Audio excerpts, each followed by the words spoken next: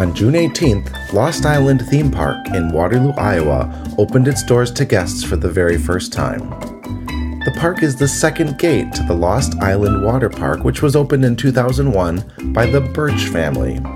The Birches owned a successful cabinet-making company in Iowa before venturing into the attractions business. I'm Martin Palicki, and on today's episode of In Park Tracks, we'll hear from Lost Island's general manager, Eric Birch. I spoke to him prior to the park's opening. According to him, the initial idea for Lost Island came after one of the family's vacations. It was a trip to the Wisconsin Dells in 1994 with my grandparents and a few of our other cousins when my father and grandfather decided that surely if somewhere like the Wisconsin Dells that had a shorter summer season than Cedar Valley did and could support half a dozen water parks successfully, that surely a city like Waterloo would be able to sustain one. So, in 1996, the family secured property on the south side of town and began construction in 1998, opening the water park then in 2001. About 10 years into operating Lost Island Water Park, the family began looking at opportunities to expand the offerings. They considered an indoor water park, ropes course, FECs, and more. We finally settled on a theme park because the research that we had done showed that in population centers that had both types of parks, a water park and a dry park, the dry park, no matter where it is across the country, brought in a minimum of 4 times the number of visitors that the water park did. And that was a pretty compelling argument. By about 2016, the Birch family had started to formulate actual plans for the theme park, and the family broke ground in 2019. Eric says they focused on being different from their regional competition by trying to emulate major theme parks. There was no way that we were going to be able to open day one with 100 ride shows and attractions. So the idea was if we could create an environment and a history that creates more of a connection with the guests that come and visit us, that would encourage more repeat visitors than the tallest, fastest, most inversions coaster that we could find that was within our budget that probably is already somewhere else.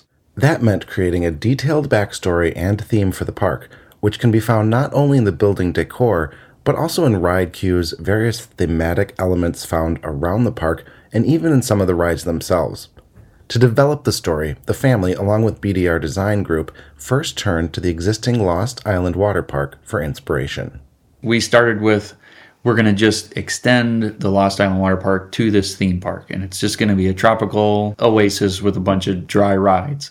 And the more that we kind of turned that over, we realized that there needed to be more than just a fun environment. It's a different facility than a water park.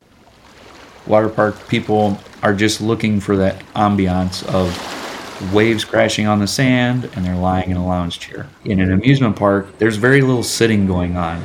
People are eating or they're walking around, and once they've ridden the rides they want, they leave. So how do you get them to stay in the facility? There has to be more. The team expanded the Lost Island idea from a vaguely tropical destination to a very specific world with 5 different realms tied to different natural elements. Mura, which is fire, Awa, or water, Udari, air, Yuda, earth, and Tamariki, spirit. Each realm has different characters and a unique history that guests can learn about during their visit. The story of the park is that long ago there was an event that happened that you can find out about that created this fire demon Volcano that laid waste to the island. And the 5 realms were able to capture him and put him into the Temple of Fire within the volcano at the park with a golden idol. Since that occurred, long in the past of the park, someone has stolen this idol, and that has allowed Volcano to break free from his prison, and he is potentially going to escape and destroy the island again.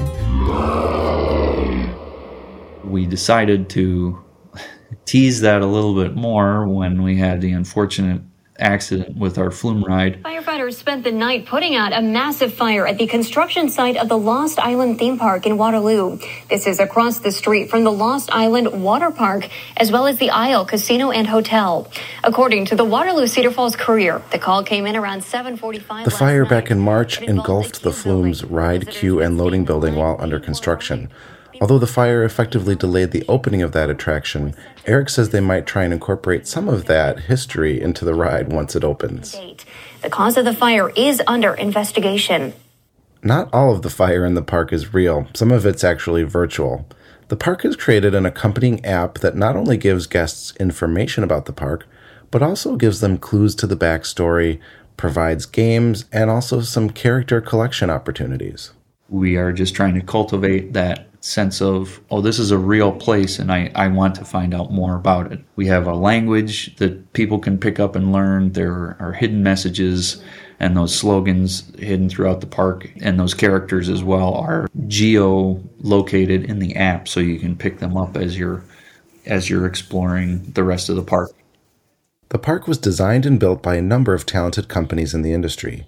Design, engineering, fabrication, and construction was handled by BDR Design Group, the Weber Group, and Black & Black Architects. BDR Design is the firm that we found to help us design the original water park. So we've been working with Bruce and Stephanie for 25 years, and they've always been great. The Weber Group was a suggestion because Bruce had worked with them before. So we brought them on as the project managers, and they've been really good trying to keep costs down. They've done an admirable job. Chuck Bleck is the structural engineer and architect that Weber suggested bringing on. They have a lot of experience in a wide variety of other facilities, so they also have been really helpful to have on the project. The Birch family is optimistic for success and has plans in place for expanding the park through entertainment, additional attractions, and seasonal events. Our estimate is about 350,000 guests.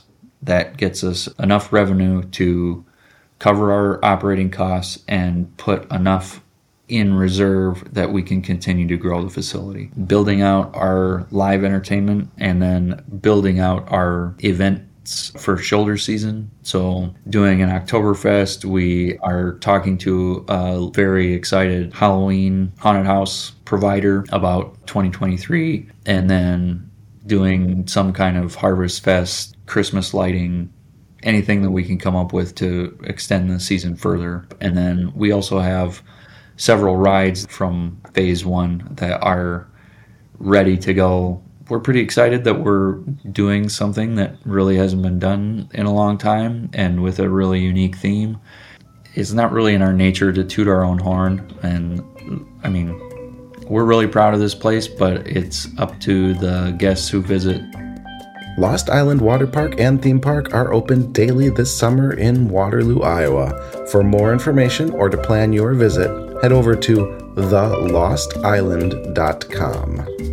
Lost Island Theme Park is the cover story feature of InPark Magazine issue number 92, which is available in late July. In the article, Martin explores the design, theming, and construction of the new theme park as the development team overcomes challenges along the way. You can sign up for a free subscription so you don't miss this or any of our interesting articles at InParkMagazine.com. This has been InPark Tracks, the audio companion to InPark Magazine. Our executive producers are Philip Hernandez and Martin Pilicki. Audio in this episode includes Tiki Bar Mixer and Secret of Tiki Island by Kevin MacLeod. The InPark Magazine staff includes Judith Rubin, Joe Kleiman, and Erica Schor.